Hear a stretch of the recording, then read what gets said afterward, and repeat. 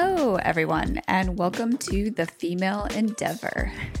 Today, I'm sharing my experience about motherhood, early motherhood, pregnancy, and the pandemic. I just wrapped up about my pregnancy and the scary parts of that. Delivery was a whole other aspect. Like I said, my baby was breech. And Frank Breech, which means his legs were straight up in a pike. He sat real low in my pelvic floor, and which was great because I looked like a cute little pregnant woman. My belly barely popped out. And so people would be like, "Oh, you look normal from chest up." I worked literally up until the night I gave birth, and I would be on Zoom meetings, and no one would really know that I was pregnant because you literally could not tell until I stood up and I had this little bump that came out. So while it was all cute from the outside for several months of my pregnancy, it really killed me later. Having him sit so deep in my pelvic floor, it was painful. I think right about 30 weeks for most women is when, we take our pregnancy photos and we're starting to be finally in that third trimester. And man, that's when it gets real. And I started having Braxton Hicks and I was in a lot of pain, but I just, what are you going to do? You got to keep going. So I propped my feet up. I had a little side table on my couch that I pulled up, and I'd have my laptop and my notebooks and everything right there on the couch with my feet propped up and my little doggy sitting next to me, and worked away. And, you had to get through it. And so I think that one of the biggest things for me, again, in that time was community and asking women for help. I messaged a couple friends who had just had babies and asked them if they had Braxton Hicks. And one of them was really sweet and said, "No, but actually so-and-so, do you know them, right? Like they had Braxton Hicks. You should reach out to them." And so I did. And I had a lovely conversation with a friend of mine about their experience and how they actually had it worse with the second pregnancy. Apparently Braxton Hicks can show up more in the second pregnancy than in the first pregnancy. So it was kind of more surprising that mine was showing up so much in a first pregnancy. But it was really helpful to talk to a friend and hear their experience and how it just was helpful to know I wasn't alone. And so that I really, again, thank my community for that and having women to talk to about it. And yeah, so had the baby, C-section, middle of the night. It was really tough. The baby came in like 3 hours. So most of it up like 24 hour or 7 hour, really long, contractions and pain.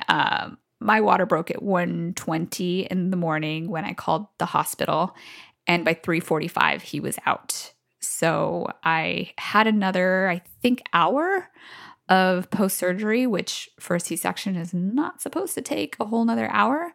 But it did for me. And, but again, thanks to the doctors who saved my life and my babies. If we had been in olden times, I would not be sitting here. So, thanks to modern medicine, I'm able to be sitting here, and my son is a healthy, beautiful boy.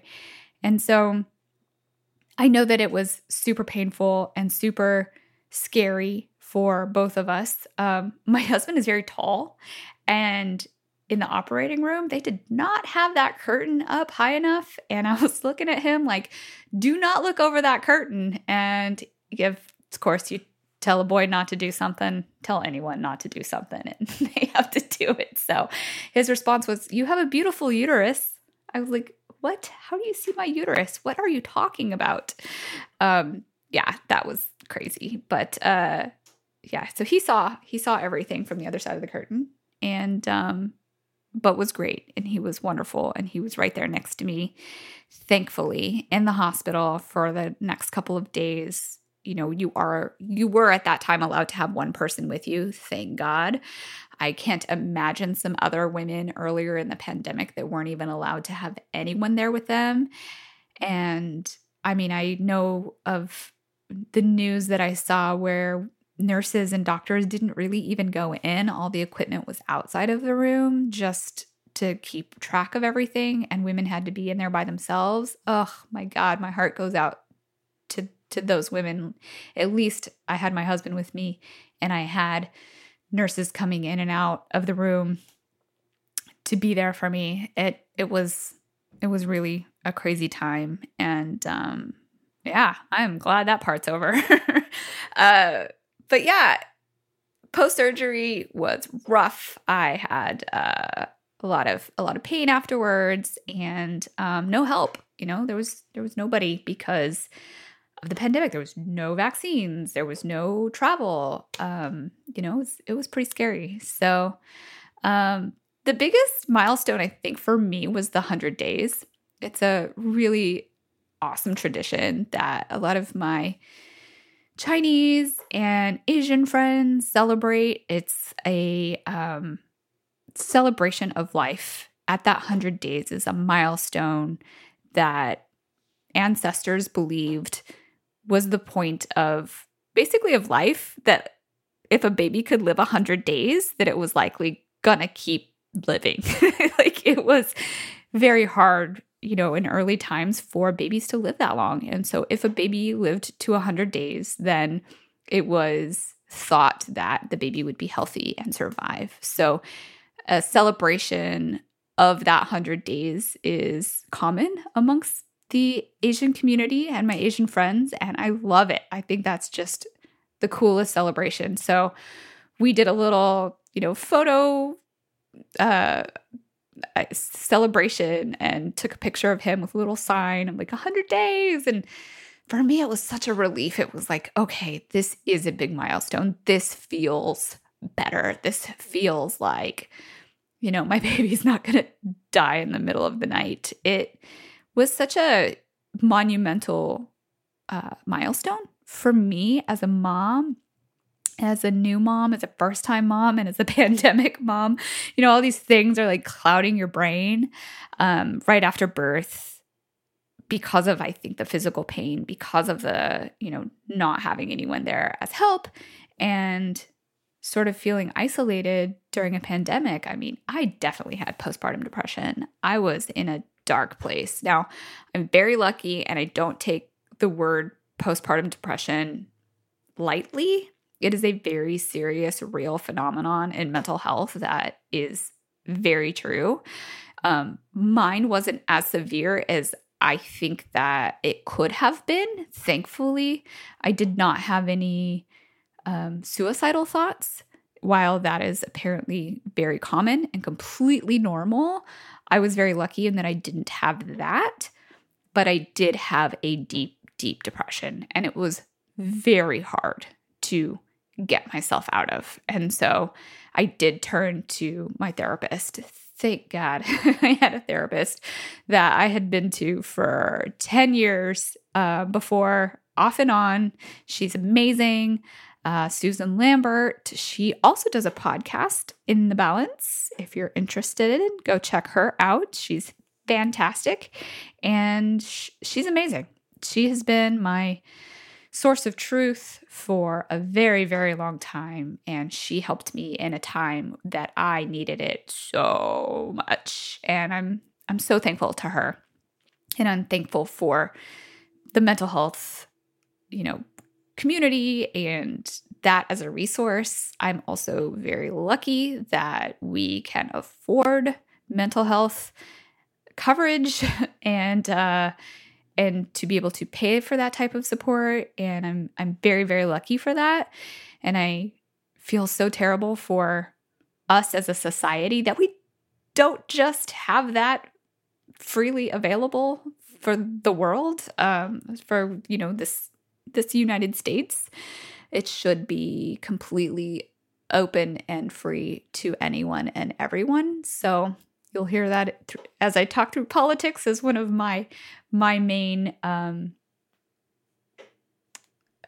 political beliefs and drivers. But thankfully, I had a therapist, and she got me through such a deep, dark time. And I am so thankful for her and for that support. And, for my husband too, because he noticed it. And when I sort of casually mentioned that I should probably speak to Susan, he was like, yes, why don't you do that? Why don't you schedule that? So it was very nice to have a supportive partner who pushed me to reach out and to have a conversation with somebody, because I think without that support too, it would have been harder for me to do it. I think that it's sort of for me, it's this incessant feeling of needing to do everything on my own and needing to do everything myself. And sometimes you're so deep, dark down in a hole that it's hard to reach up and ask for help. And I was so deep in a hole that I don't even know how I recognized that I needed help, but I'm glad that I did. And I'm glad that I was listened to by my partner to say, yeah, why don't you go ahead and do that? And that support was super helpful, because I just needed a little bit of validation to do it. And man, it was so much better after I reached out to Susan. Now, not right away. Not right away. It took work. It took a lot of work. It took multiple sessions, weekly sessions, then bi-weekly sessions for a very long time to feel myself again, to feel my brain come out of a very dark place. And I think that that's completely normal. Like, postpartum depression should be talked about. We should talk about it more and say that it's completely normal. I think there's so much controversy around feeling like you shouldn't talk about being depressed or feeling sad because you have this beautiful baby, this beautiful thing in your arms that you're so happy about and you wanted for so long. And now you have this thing and you're so sad. You don't know why. You're so sad. And yeah, I think that's normal. I really do, because all of our emotions are so high and so drained at the same time. It's like, how do you know which direction's up? How do you know which direction's down? Forwards, backwards, upside down. All you can think about is my baby hungry? Does he need something? Like, is he tired? What does he need? Like, that's what's important. Absolutely. And that is 100% your goal and your driver. But like, also you have to feel yourself if you can help other people, right? And I think that as a society, as women, we have to start talking about that more. If we fuel ourselves and we feed ourselves first, right? It's like the airplane. You have to put the mask on yourself first before you put it on your baby. If you pass out, who's going to put the mask on your baby? You got to put the mask on first so that you can take care of the baby. And that's what therapy is about for postpartum women. It is about putting the oxygen mask on, letting yourself breathe, letting yourself go. Okay, what do I need? How can I take care of myself so that I can take care of everyone else? And it's still emotional because it's hard. And it's hard because we don't want it to be hard. We're supposed to be happy. I mean, I'm so happy to have had this son, but it was so stressful and it was so hard. And I don't think just being a pandemic mom makes me unique in that. I think all moms must feel that, especially to some degree, because there is so much stress on it. And it is so beautiful. So it's like something so wonderful can be so hard. And that's normal. That's completely normal. So, um, I think that first 100 days was the hardest. Once he hit 100 days, it felt a little more like I could breathe. And then as I was approaching 6 months, I think it was about 4 or 5 months, I was talking to a community of women that I have on Marco Polo.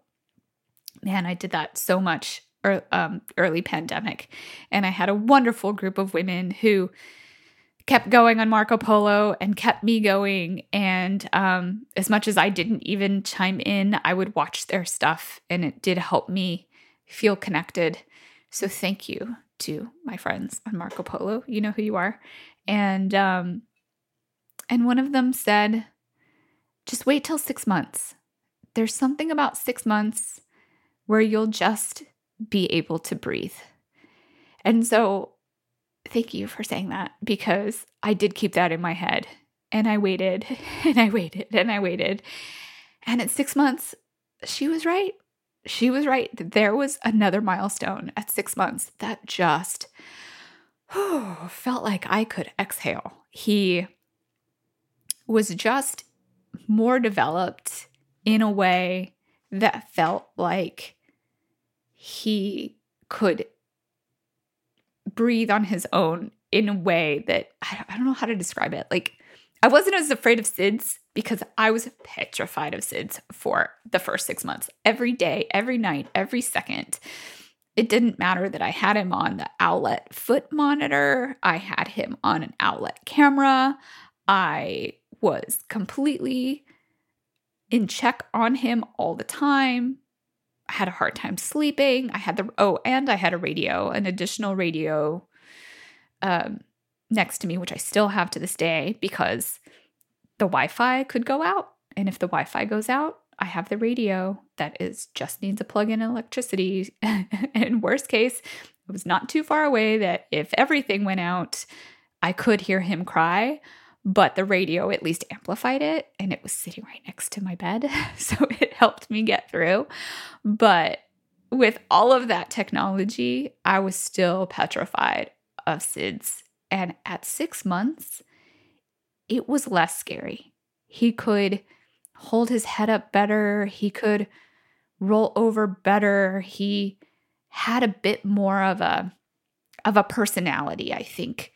I think at 6 months I knew this kid is a fighter. This kid is gonna be okay. And it still took me a lot longer to really feel more comfortable. But man, that 6 months was a big milestone. So I throw that out there to any new moms or any pregnant moms or any, hoping to be expecting moms. Like, the first 6 months is the hardest. But after that, every day gets easier. Every day gets a little bit more fun. And by 10 months, man, I was like, whoa, this kid is like trying to walk. He thought he could walk. He could not really, but he had taken his first steps. Now, every kid is different on, rolling over, on taking steps, on doing any of that stuff. I mean, some kids don't walk till they're 18 months. I get it.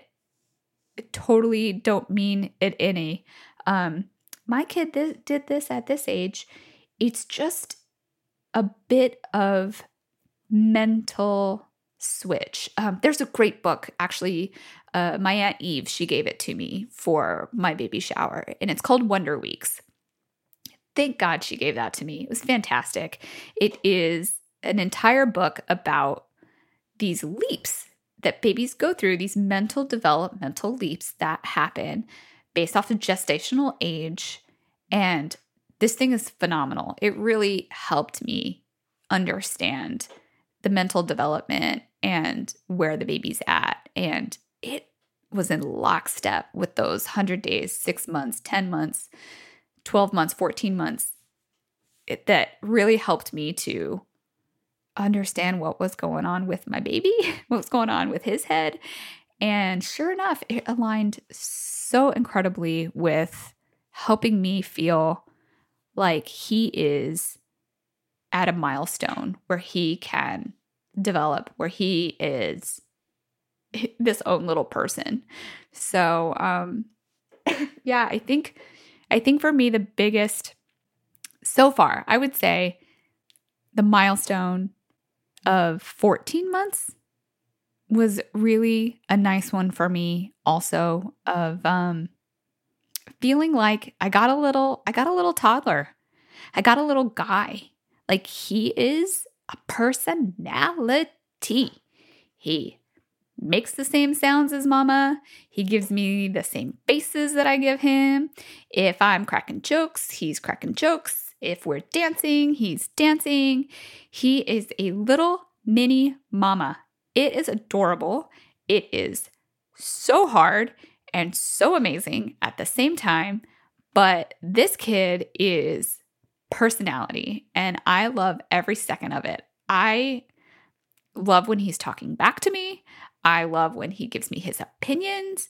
I still am trying to figure out how to tell him not to hit me. Right now we're in a hit mama phase.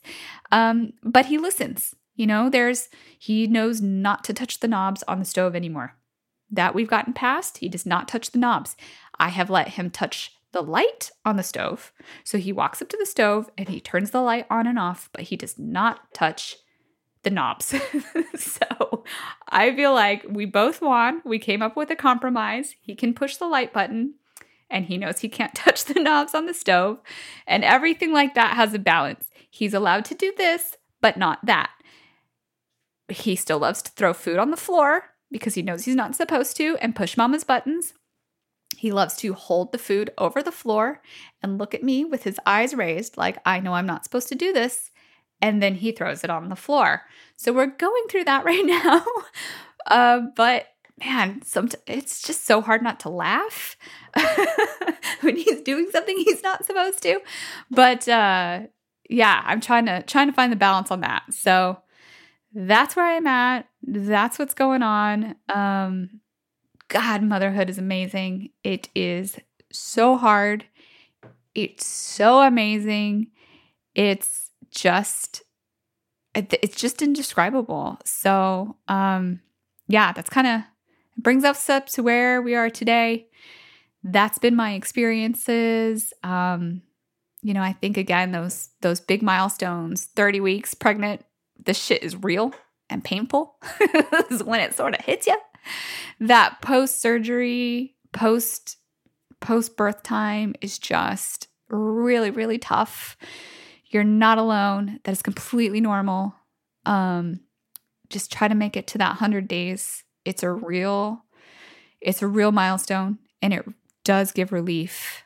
6 months, again, is another developmental milestone that really helps you as a mom go, okay, I can do this. 10 months, you'll start to see that little personality start to come out more. You're like, oh, okay, this is funny. I mean, it's a little scary, but it's funny. And yeah, I'm almost at 16 months now with my son, and that 14 to 16 months has been awesome because he kind of slowed down growing a little bit. It's like he is in a non-growth spurt. He hasn't grown out of his clothes. He's been wearing the same size for a little bit. He's stayed the same size for just a little while, and it's amazing. I get to hold him and carry him, and he's going to hit another growth spurt soon, but at least I've had a couple months of the same size of a little being who's amazing and hard, but it's awesome. So I'm looking forward to all of the next things, and I want to share all of that with you, and please share with me. Again, follow me on Instagram, subscribe to my podcast, follow me, message me. I'd love to hear your thoughts, and I look forward to talking to you more. Thanks so much, and have a great day. I hope you enjoyed our show today. Thank you for joining me. Don't forget to subscribe to this podcast and follow us on social media. Send us your questions and your thoughts for future shows. Thanks for joining me.